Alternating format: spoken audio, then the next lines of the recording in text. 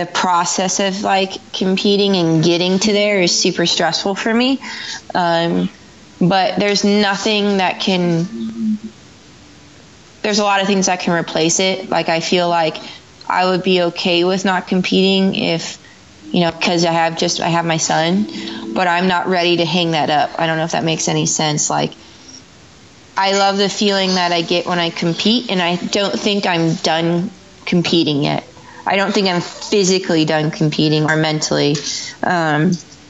If something were to happen where I couldn't compete, I would be okay with it. But I'm not ready to let it go, in the sense I want our son to see me, and I want him to see all the other women competing too. I mean, that would be a dream come true for him to see me just once at the games.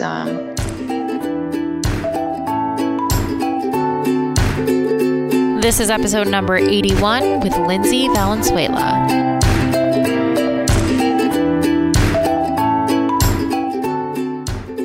Hey there, friends. This week we're doing something a little bit different on the podcast. So I'm releasing 2 episodes this week, and they are 2 of a 3-part series on CrossFit and pregnancy.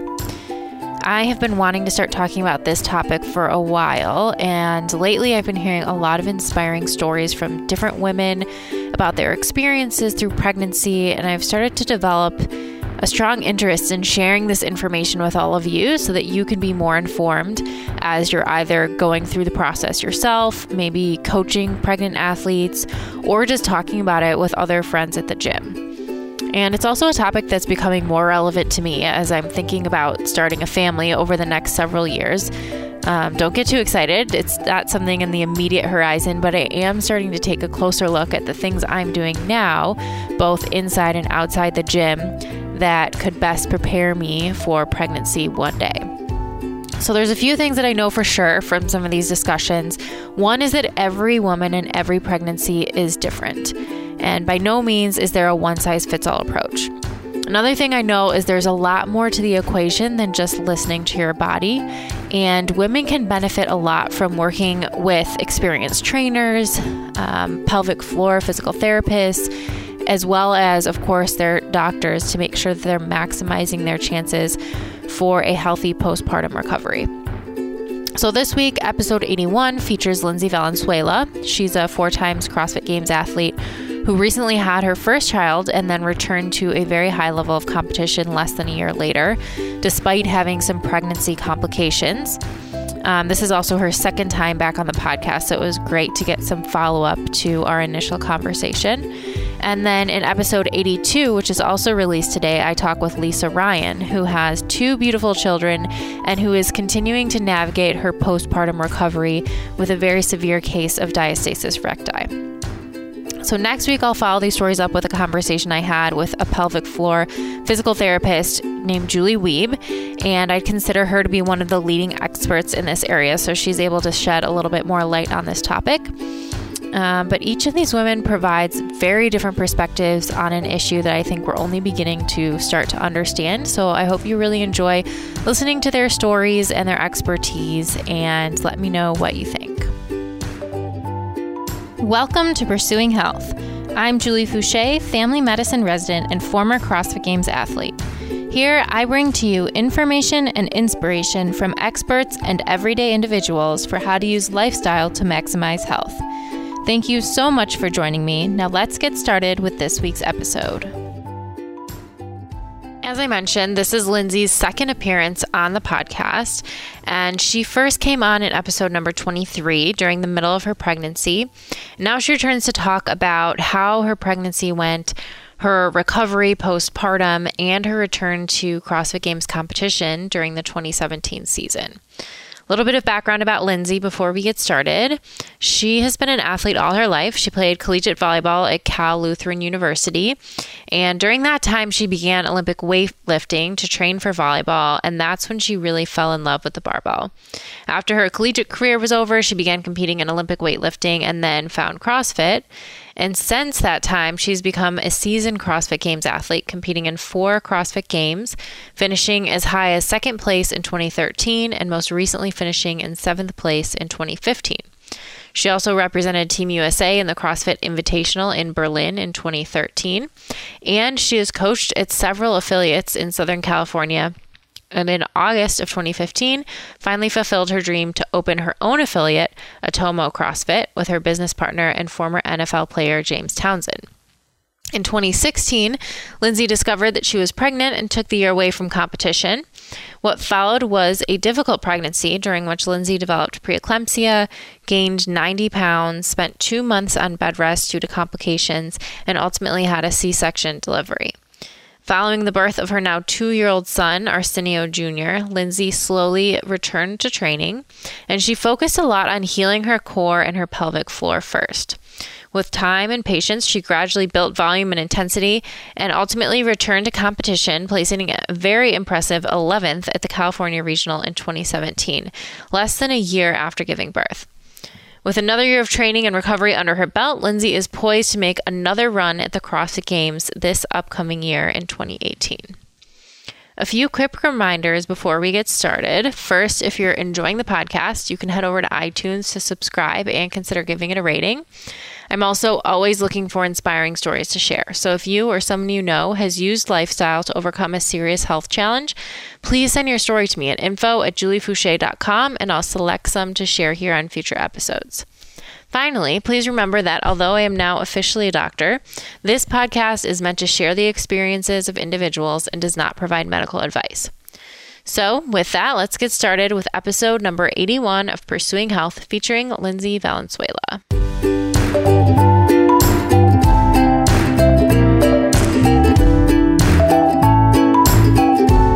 So welcome back to Pursuing Health. I'm super excited to be here with Lindsay Valenzuela, who is a repeat guest on the podcast.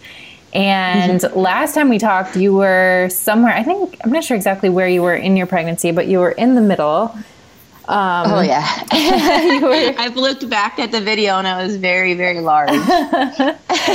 And so now I don't know, how old is your son now? He's right here. He'll be 2 in May. So He'll be 2 on May 26th. Wow. And you came back and it was less than a year later, competed very successfully in the game season and at regionals. You're, back on the competition circuit now. And so we have a lot to talk about. A lot has happened in that time, but I'm super excited to dig into it. Me too. It's, a lot has changed. So maybe, do you want to start off with just talking a little bit about, we can maybe recap some things from the last podcast, but what sort of things you first started to notice, or what sort of research you first started to do when you first started your pregnancy and you thought about how you would want to approach continuing to CrossFit and to train during your pregnancy? Yeah, so, going into my pregnancy, I've talked about before, I knew that it would be not easy. I knew I wasn't naive in the sense that, I would be able to continue, my level and volume of training. Mm-hmm. And you went into it even from you came off of, in 2015, a seventh place at the games, arguably probably in the best shape of your life to that point. So you went into it very fit. Yeah, I went into it very, very fit. I was in the process of opening up my gym. I knew after the 2015 games I wanted to start a family, but I still was working out. I was, nowhere near my normal volume that I was, doing while I was training, all the years prior and for the games that year. But I was working out, maybe a couple hours a day, not the 3.5 hour totals that you really need to have to get to the games. But I knew that once I got pregnant and once we found out I was pregnant, I also was going into my pregnancy with a back injury. I re-injured my back right after the games. I had injured it a few weeks before the games and was just able to get by in the games. Not my super healthiest in terms of physical injury wise, but was able to get through it, was doing PT, and then re-injured it in August, and I was the day before my pre-op for my microdiscectomy, found out we were pregnant. Wow. So I went into my pregnancy with an injury that I knew I had to work around, but I also knew that once the injury kind of subsided and the pain was being managed, because that was a big part of my back injury, was the pain I was in, and then not being able to do stuff. So I started PT immediately because surgery was out of the question. But even when that pain subsided and, my movement patterns started to come back, I knew I couldn't and I didn't want to do everything that I was doing prior to pregnancy. Like, I think I am very different in terms of a lot of the higher level athletes maybe that have gotten pregnant, is that I had no desire to get up on the rings and do a muscle up 3 months pregnant. Like, that was just me. Could I have? Yeah. I tried once my back was feeling good, and it just didn't feel good. It didn't feel the stretching that I felt in my stomach, the fatigue that I felt. It just, for me, I wouldn't have ever forgive myself if something had happened. And for me, I was okay with saying, I'm not going to do muscle ups. I'm not going to do pull ups. I think I posted one video of me doing pull ups with a band, and the negative feedback that I got of, why are you using a band? Oh my goodness. Yeah. And I was like 6 months pregnant at the time, was because I'm 6 months pregnant, and that's why. And what was that like for you to have to like, obviously knowing that you're pregnant, but what was that like for you to sort of have to put your ego aside? Like, if you were to have an injury or something, maybe a similar situation where you're used to being a high level competitor and always trying to push your limits. And obviously there's probably still a part of you that has that natural tendency. Honestly, I was okay with not doing any of them. I was okay with not doing high level movements like handstand push-ups or pull-ups because it didn't feel good. Okay. I don't know a lot of women. I mean, if there's pregnant women out there that say that pull-ups feel great with nausea or with extra whatever weight that they gain through pregnancy, more power to them. But it felt terrible for me. Okay. And I was simply okay with not doing them.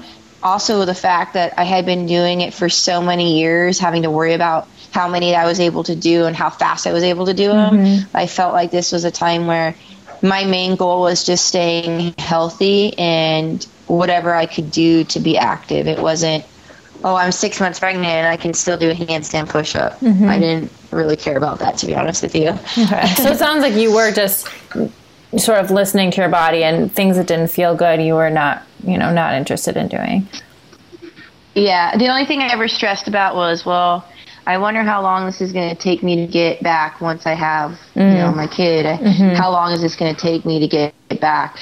That was the only thing in terms of that competitive side of me. Well, I had to work for so long to get X amount of muscle ups unbroken. How long is it going to take me to get that back? So that was the only thought that in my head. But I honestly was physically okay with not doing them while I was pregnant.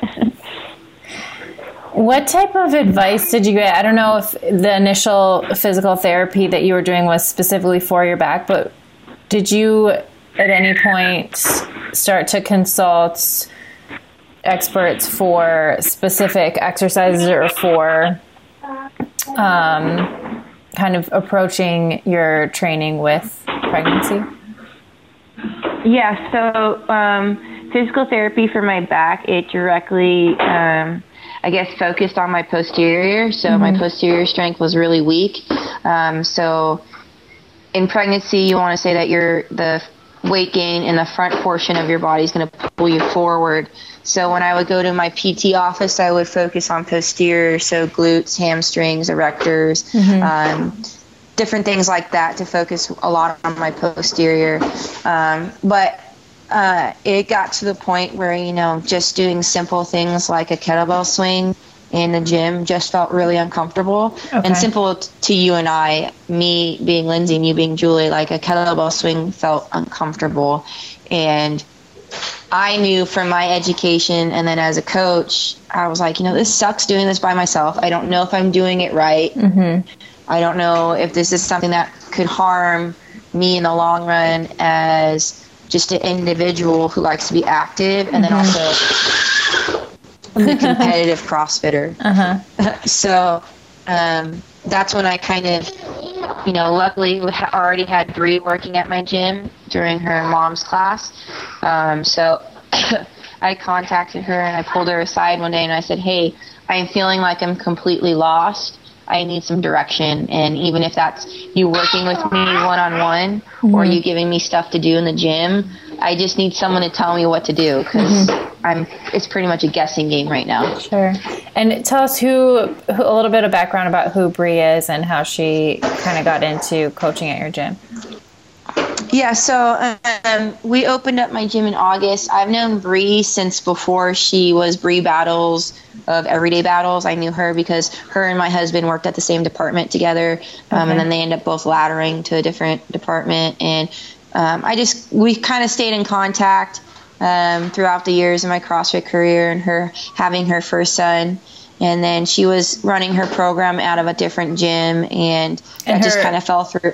Can you just explain what her program is for people listening? Yeah, so Everyday Battles she has two programs. So she has the program that she runs out of my gym Monday, Wednesday, Friday, and it's with moms for an hour class. And they focus directly on, working out as a mom. And then also if you've taken her postpartum series, which she offers, I guess, a bunch of different days of the year, her 6-week class that deals directly on postpartum recovery. And then also if you're currently pregnant, making sure that you're connecting everything before you have your baby. Got it. Yeah. So she deals directly with, pelvic floor health. Diastasis was something that she dealt with as with her first son, her first pregnancy. So she felt like it was her calling to help a lot of people with that, because that's a subject that really isn't talked about and a lot of people aren't educated upon. Yeah, and for people listening that aren't aware of diastasis, basically, and you can maybe add to this, but essentially it's when the abdominal muscles don't fully return back together. There's still some separation between those abdominal muscles after pregnancy, which is actually very common. Right. But something that I really didn't know much about until just recently. So yeah, so I mean, anyone can really suffer from diastasis. Like if you look at some men and you look at their abdominal structure, just by looking at them, they actually have it. You can see the separation between, the belly button area and right before the pubic bone. But it occurs in every pregnancy. The significant is different. I had it pretty significantly. My stomach got pretty big when I was pregnant. But with the help of Julie Weeb and Bree, I was able to kind of correct that properly with the proper breathing techniques and rehab movements that they gave me. Awesome. So what did it look like once you started working with Bree during your pregnancy? What sort of things were you learning and doing with her? Yeah, so I was honestly doing very, very basic stuff. Like it was maybe 30, 45 minutes working with her at a time. And that's really the only energy I had to expend with the stuff that I was dealing with medically. But it was foundation stuff. So, a lot of pull-up presses, a lot of band stuff, bands, and using your pelvic floor to breathe correctly with those bands, coming out of an air squat and using that proper breathing technique and not holding my breath and expanding my stomach, but rather than pulling the bean up, as Julie Weeb might have talked to you about a little bit, talking about stuff like that and learning how to really do it. And it's actually quite difficult when you're first learning it. You feel like, okay, I feel like I've never done CrossFit before. It's like one of those things when you're first, you're first learning how to do a kipping pull-up, and you're like, okay, I feel like I'm in a dance floor, and I'm the only one that doesn't know how to do this dance move. And that's what it feels like. You're like, okay. And then finally, when you get it, things start to connect and make sense, and you start noticing it even when you're not pregnant. Like an air squat, using that breathing technique becomes a little bit easier because you're actually breathing correctly the way you should have been breathing from the very beginning. Okay. So you note after some period of time of doing these exercises, you started to notice a difference, or things started to kind of click for you? Yeah, so things, like I would say it took me about a solid 3 weeks, 2.5 weeks, 3 weeks to really understand what, Bree wanted me to do and what Julie Weave wanted me to do, and look for the right, cues with when I wasn't with them, that if I was doing things correctly, and understand how my body was moving. And then once I had RC, same thing, like not having him in my belly anymore and being able to do stuff, and working through a C-section is another story. So making sure I can connect all those things in different stages of my pregnancy. Yeah. And you mentioned like some of the medical things that you were going through at that time. Are you willing to talk about some of the things that you were dealing with your pregnancy? Yeah, so I was put on bed rest, like partial bed rest at, I think, 34 weeks. Okay. And then I was put on full bed rest at 36 weeks. So almost 2 months I was on bed rest. I delivered him at 37 and a half weeks. He was delivered early. He was fine, but I had all the early precursors of preeclampsia. So my blood pressure was really, really high. I had the swelling that if you push your feet in or your skin in, it wouldn't rise. I had lightening, which means like my cervix was thinning, and I was having contractions at 34 weeks, and that's when my blood pressure was really high. They admitted me early and went down, was put on partial bed rest, and then they saw that my cervix was thinning, so they put me on full bed rest to get me past that 36-week mark. Okay. And then I delivered him at 37 and a half weeks.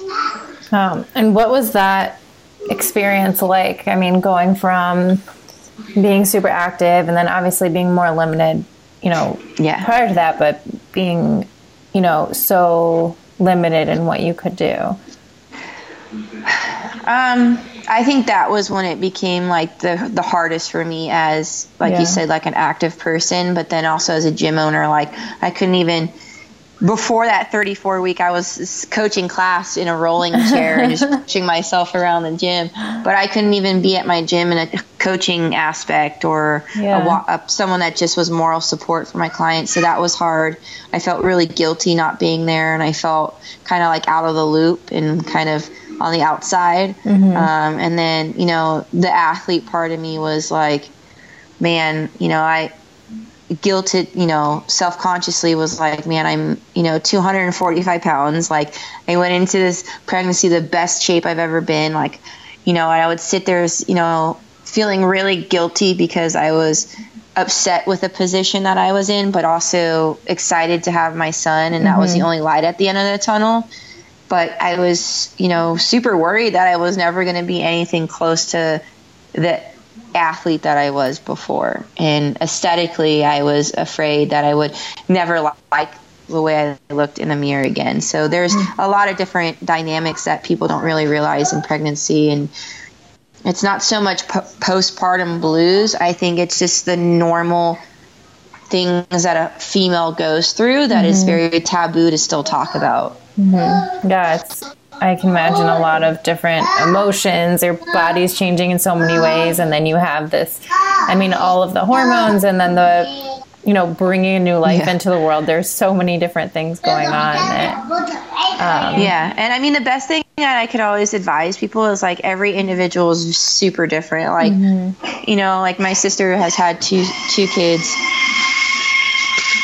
has had 2 kids, and she didn't have any of the issues that I had. So everyone's so different, and I don't want my story to scare people off from having children of their own. RC, he's riding his truck. You also learn how to micromanage too when you're a mom very well. Perspective has changed a lot. I don't want my story to scare off any women, but I definitely want my story to inspire women that it's okay to have weird dynamic of emotions. So let's talk about that then. Obviously, you have him, he's healthy and happy, and now you're looking at the process of, okay, how do I start getting back to where I want to be? And I know this whole time you had in the back of your mind the goal of returning to a competition. So how did you go about? So after I had my son, we knew what kind of recovery I was going to have because I had a C-section. So that was the plus of having a C-section. I went in there, I was induced, nothing happened for 20 hours. My blood pressure just skyrocketed. So it was the decision, hey, you can either go home because you're not dilated or effaced at all, but we think you should have a C-section based on all the issues that you're having. So it was a no-brainer at that point. I did cry and went through the feeling guilty kind of thing. So many more emotions, but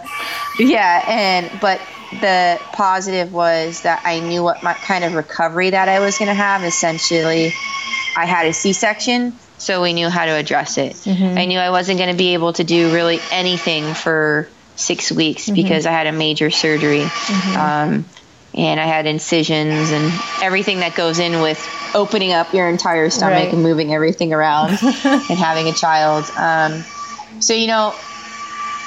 To be honest with you, my main objective was being able to lose some of the weight first, but also get into things safely and, not mess myself up and regret it. So, I really started with going on like an hour walk every day. I would say I gave myself like a week and a half to like do nothing and kind of learn how to be a mom, because when you're a brand new mom and it's your first kid, you're so paranoid. Like, you don't know if you're doing things right. They're going through, milestones, and you're not sleeping because you're uncomfortable. You're waking up every 2 or 3 hours to feed them. You're just learning how to be a mom, and they're learning how to exist in this world outside of your stomach, So, balancing that and really not having to focus on anything else other than being a mom. It was my main objective for the first, I'd say a week and a half to 2 weeks. I did nothing but focus on that. And that's something that I tell. Yeah, that's probably amazing for you, being someone who's always pulled in so many different directions, to be able to shut everything else out for a while. I basically tell new moms, like, look, it is your only time in your life forever until the last time you're going to just be able to focus on just being a mom. You're not going to have to focus on being a mom, a wife, a business owner or a professional or whatever. You can just focus on just being a mom, and that's all you have to focus on. So after those first 2 weeks, I started, increasing my walk time to like maybe not an hour and a half at a time, but like total. I'd go on multiple walks with my son and just our neighborhood. And then Bree started coming over, and we started working on the band stuff, pelvic floor stuff, checking my diastasis, checking my incisions, making sure I wasn't having any, issues or pain, or, she would just come over and check on my mental health too. I would have conversations with Julia Wiebe about that stuff too, and how I was feeling.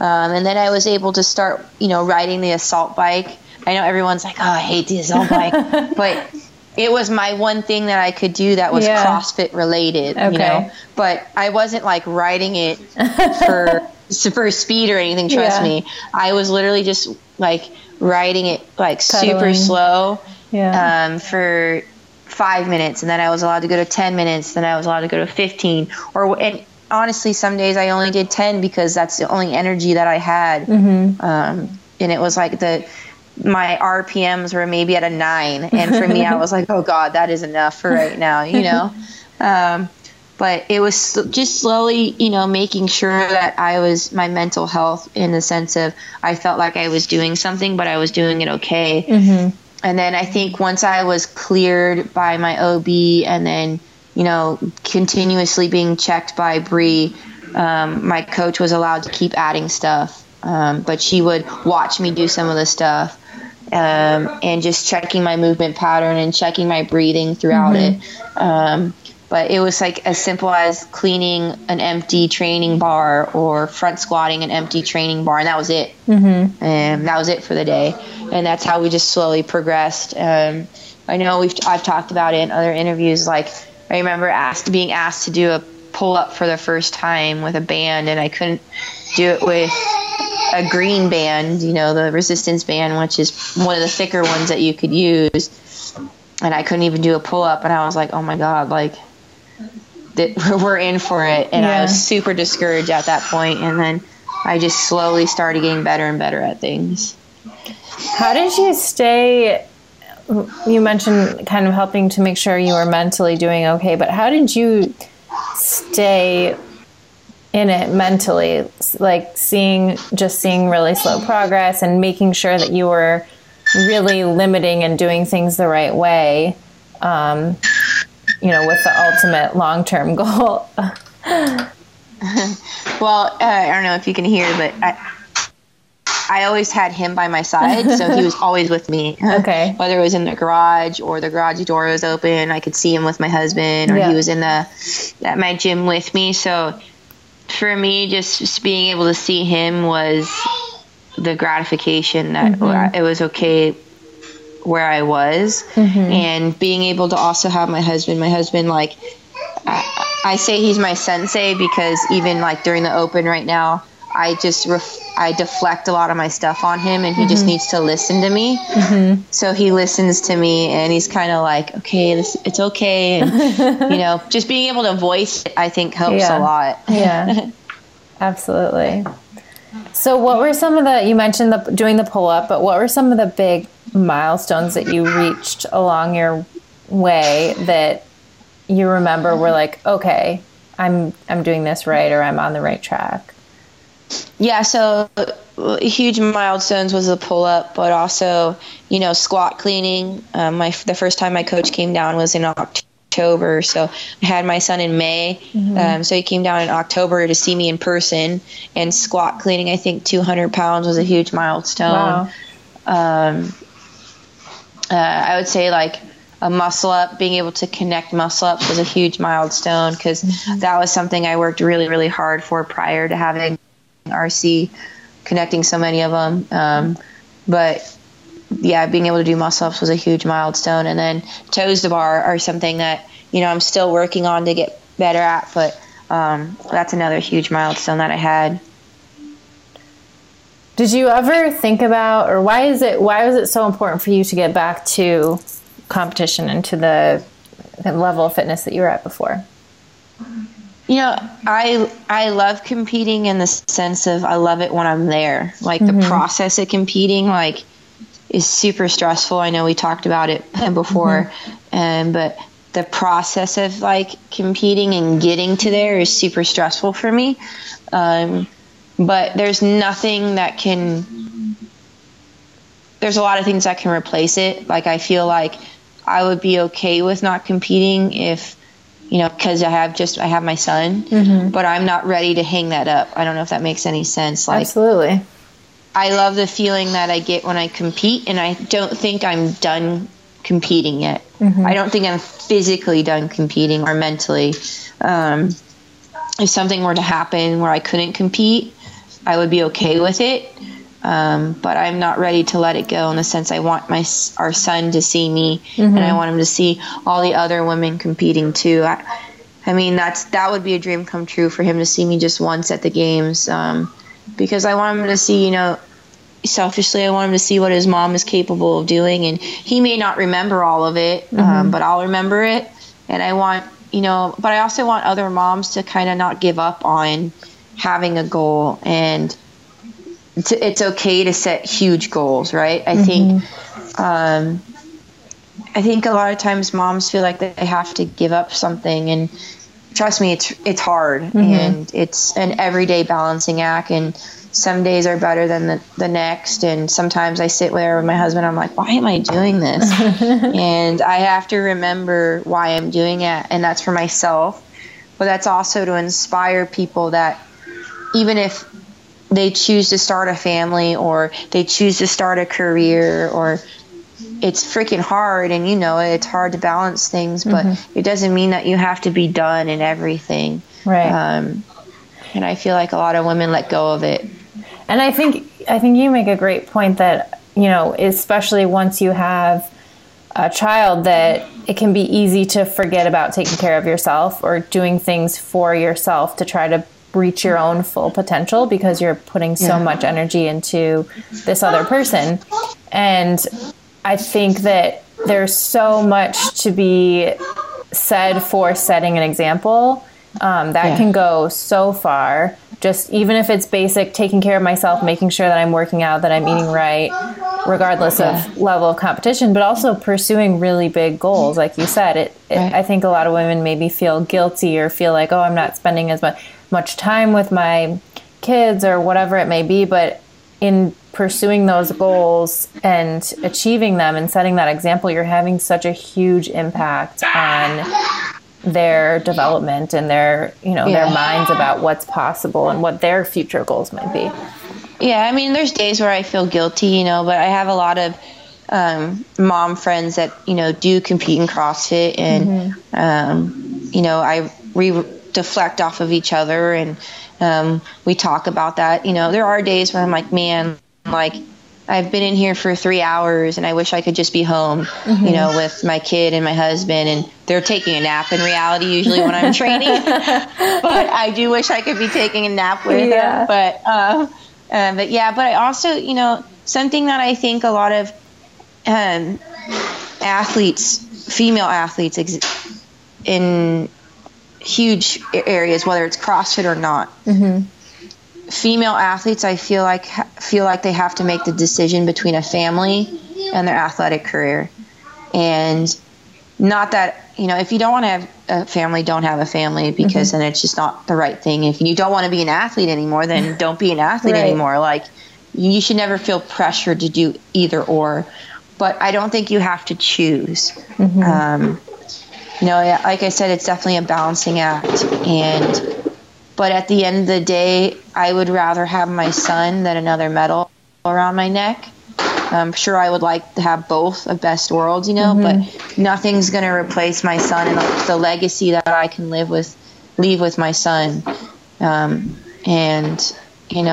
always knew I wanted to have a family, and that's what we wanted to do. So I wasn't willing to give that up just to guarantee going to the games again. And I don't think that female athletes have to choose. It's hard, but I think they can do both. Wow. You're the one of the shining examples, and it's been super inspiring to watch you over the past few years and going through this whole process. Now that you've kind of gone through it, you're now going into your second season of competition. I know you've also coached a lot of other women at your gym who have gone through their pregnancies.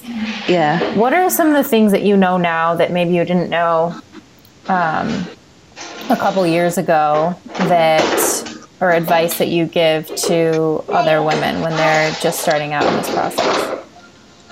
Yeah, so in the terms of advice of a coach to a pregnant athlete, if you own a gym or you coach at a gym that has pregnant athletes, don't be afraid to speak up and tell an athlete what you think they should or shouldn't do. Obviously do it very delicately. I would say give like the old kinesiology coaching class, pedagogy class, I would say give a positive with a negative. Just don't say, you can't do this. From my experience in learning through that, if you tell a pregnant woman they can't do something, they're going to be offended immediately. They're going to want to do it. Because they're going to think that you're saying, well, you don't think I know what I'm doing while I'm pregnant. And that's not the case at all. You're just trying to protect them and their kid. So I would say, hey, you're doing a really great job at that burpee, but let's try to decrease the deficit and maybe do a burpee to a box. Be a little bit delicate with it. Get that positive with a negative and say, hey, you're doing a great job and I really like that and I like your effort, but I think maybe it's time to, because you're getting so far along and that baby's getting a little bit big, let's modify it a little bit. So that's the advice I have for coaches. Right. Which I think it can be easy, especially for coaches who don't have any personal experience or who haven't coached a lot of pregnant women, to be very hands off and just say, they know what's best for them, and, kind of monitor and be afraid to, say something or, like you said, to offend them. Right. So I think that's a good advice. Right. And then I would say for like the pregnant athlete or woman, no matter what your, like you said, level of competition is, I would say, I know we go with the term, listen to your body, and whatever feels fine, but I think yes to a point, but I also think like the mental side of thing, like I feel like people are afraid to modify, and I feel like social media is at fault of that. I feel like, they see like, I don't know any names. I really don't pay attention to the fitness world names. I'm so bad. But they'll see some fitness guru or whatever, and she's 8 months pregnant and she's doing box jumps or back squats. And okay, that's fine for them. But what's fine for someone on social media isn't fine for you. So I wouldn't pay too much attention about social media and let you sit there at night scrolling through your feed and be like, oh my God, that person's 8 months pregnant and so am I, and I'm not doing box jumps. Like, that's okay. It's not the end of the world. You don't know what's going on inside of them, and they don't know what's going inside of you. So I would say prepare for your postpartum before your postpartum is what I'm trying to get to. Prepare your body for the recovery that it's going to have to go through before it's going through it. I think the best tools you can give yourself is helping your recovery before you even are in that recovery process. And that means, learning about, pelvic floor function, pelvic floor health, learning the correct breathing techniques for pelvic floor, because you're going to be so thankful, and you're going to be setting yourself up for maybe not a faster recovery, but maybe not an easier recovery, but a safer recovery, so that instead of rushing into it too soon and prolonging that recovery, you're doing it correctly from the very beginning, if not before the very beginning of your recovery phase. I love that. And I know you mentioned Bree Battles and Julie Wiebe. Are there other resources or experts that you would recommend people go to, or what do you advise people about finding someone locally that they could work with when they're trying to learn these things? So Julie and Bree both offer courses online. I know that they Everyday Battles is Bree's handle, and Julie Wiebe, they both have websites, so they both offer courses online that can educate you. I know Lisa Ryan is starting her own course too. So those are three women that I would recommend that, I feel like they put it in very, very layman terms where it's easy to understand, where you're like, they're not naming body parts, and you're like, what you're going through, the Dr. Webster dictionary, whatever, and trying to figure that out. And they put it in layman's terms where you can understand it, and it's easy to perform, and it hits everything right on the head, I think. Sure. Any other advice for coaches, other than what you just said about how to best educate themselves so that they can help their clients? So,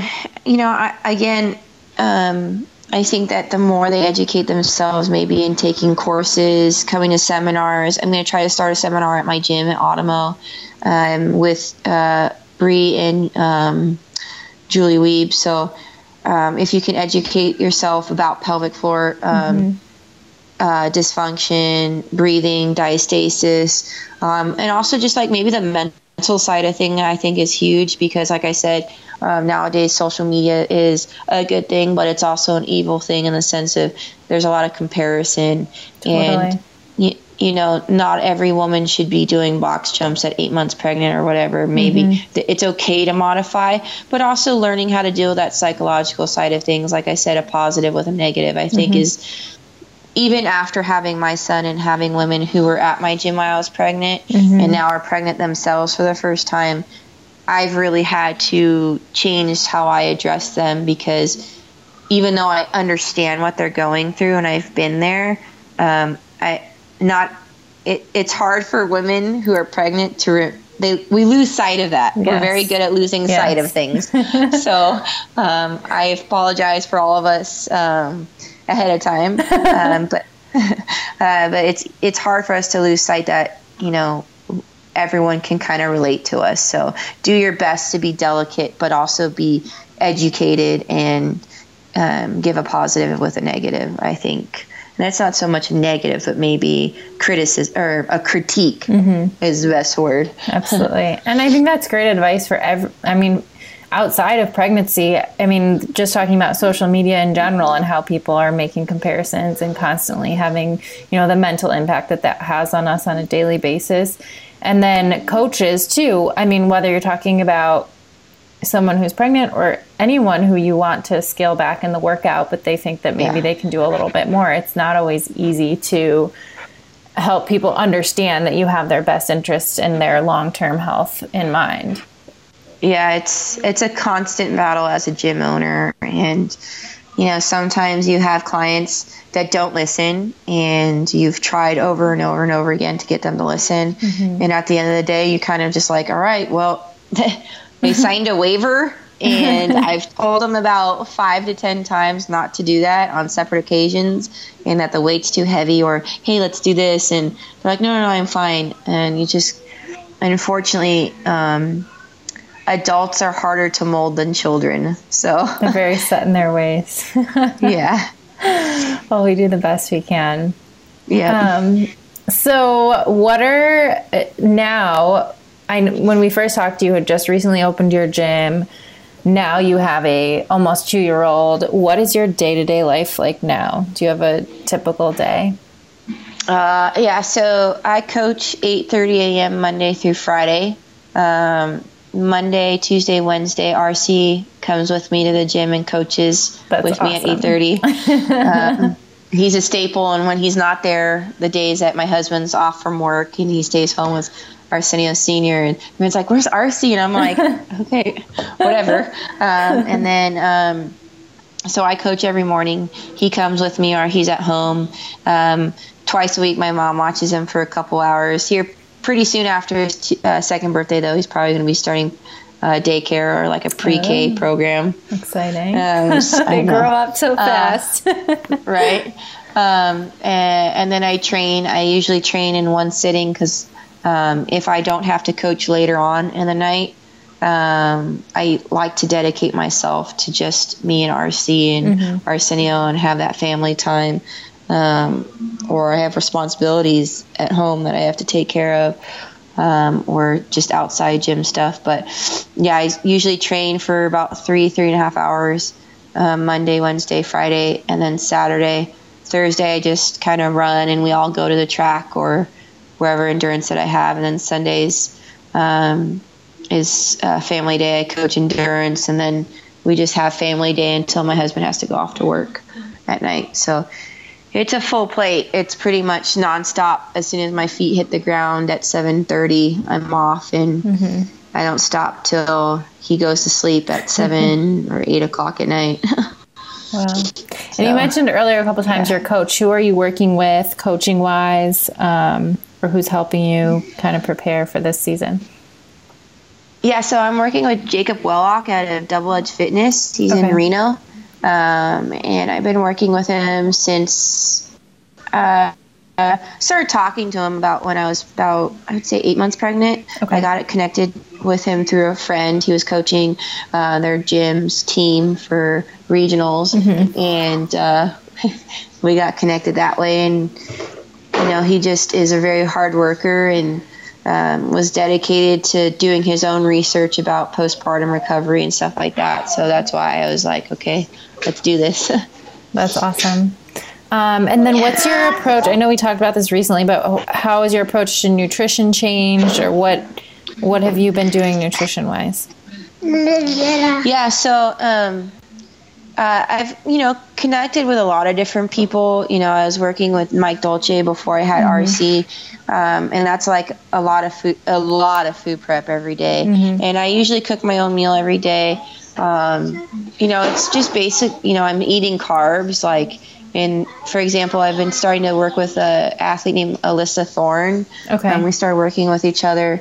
I actually met her at Wodapalooza, and just kind of, she works with a lot of nutrition, but, I'm eating the basics, like 4 ounces of meat at dinner, carbs, a cup of carbs, whatever greens that I want. And then, I'm eating a certain amount of fat and protein and all that type of stuff. So it's actually helping. I think I'm doing better at it now.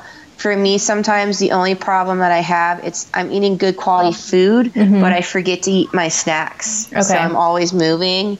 And for me, it's remembering to eat, between my lunch and my dinner, eating my protein shake and my fat and my carb, which is a fruit. And sometimes I just will forget because I'm so busy, just so focused. Yeah, I'm so busy. And then I'm like, crap, it's 8 o'clock. I still have to eat dinner. Yeah. So yeah, it's making sure that I'm eating enough, I think, is the problem. It's a bigger problem. And do you generally measure, pretty specifically, do you measure how much you're eating, or is it more focused on the food quality and general kind of balance between macronutrients? Yeah, so what's really funny is I'm okay with eating the same thing every day. So I'll weigh and measure things for about a week. Like, for example, I'm supposed to eat 1 cup carbs and the, what is it called? Like the orange microwave packet of rice, Benjamin, I don't know what it's called. Something. I only know, I know what it looks like. I know that's exactly a cup. And the chicken tender breasts that I can put in the crock pot, I know that 3 of them are 4 ounces of protein, and I know that a handful of greens is what I'm supposed to eat. Right. So I throw that together, and that's my dinner.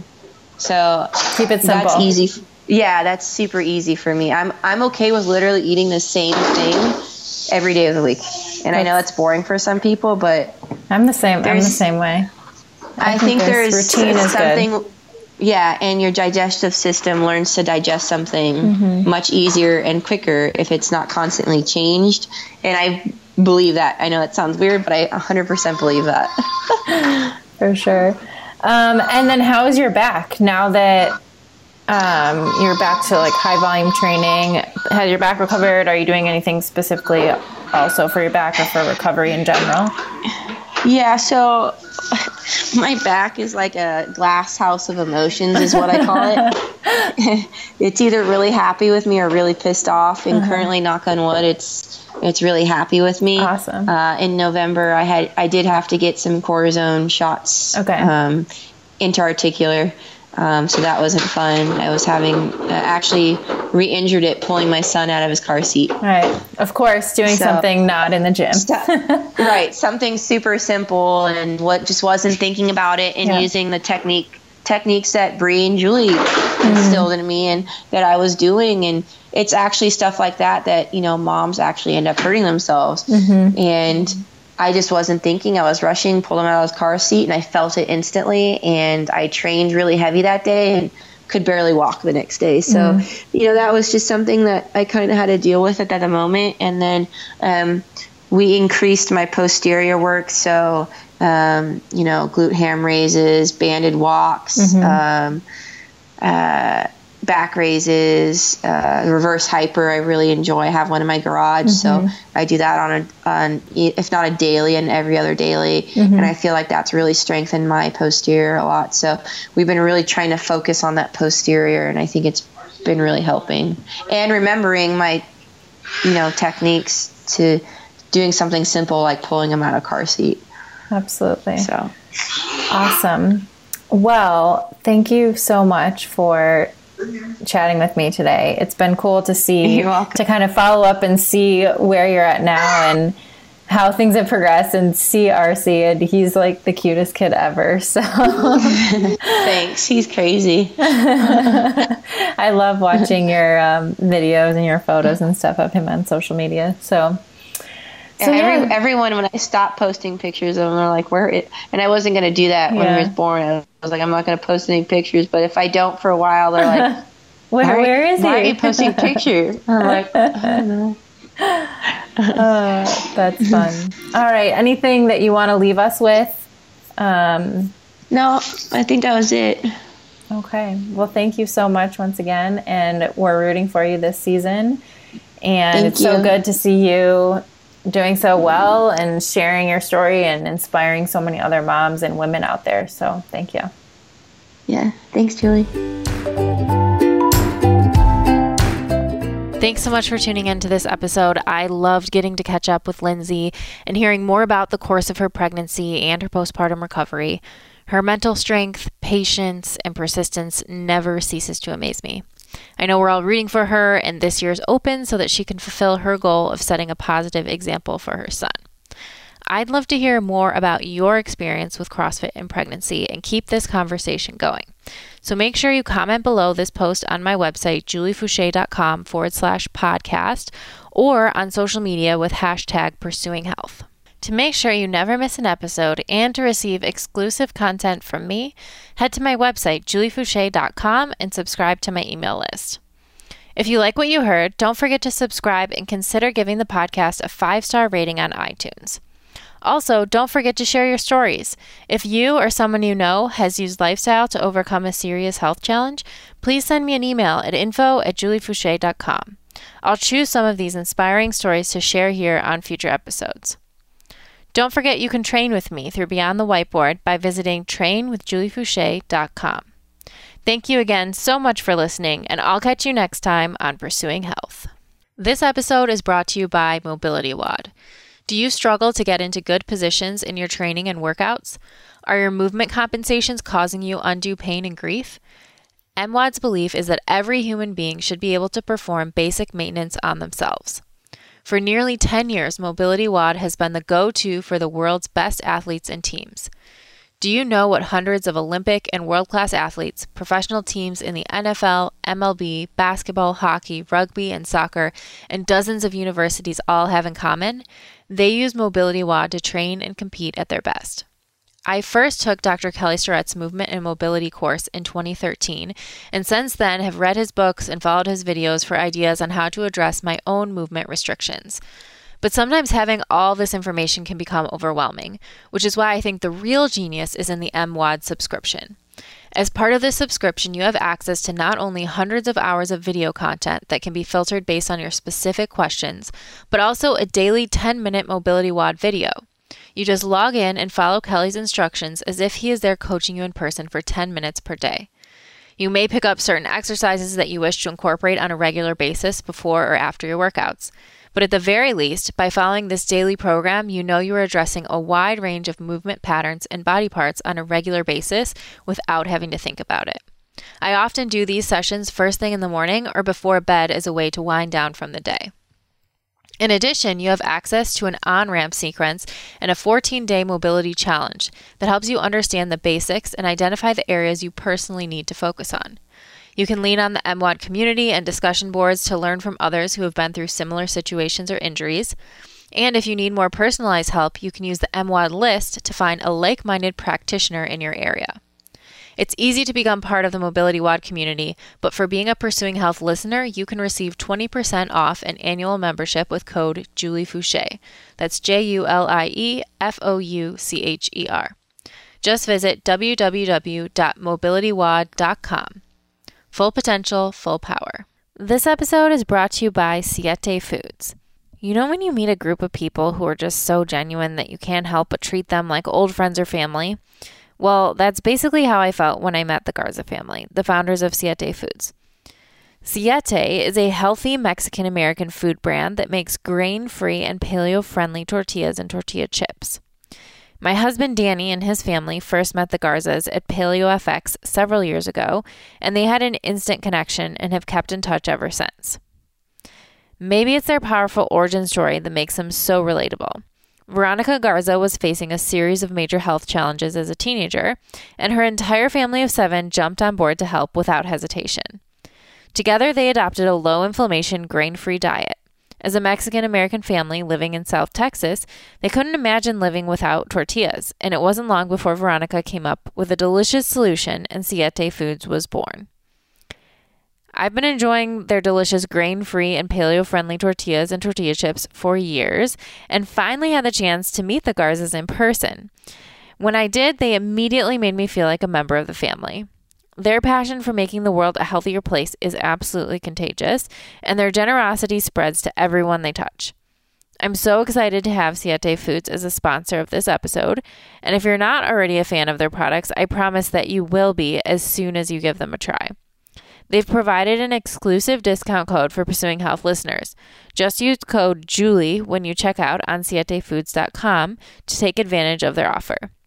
Again, their website is sietefoods.com, sietefoods.com, and you can use code JULIE for 10% off your order.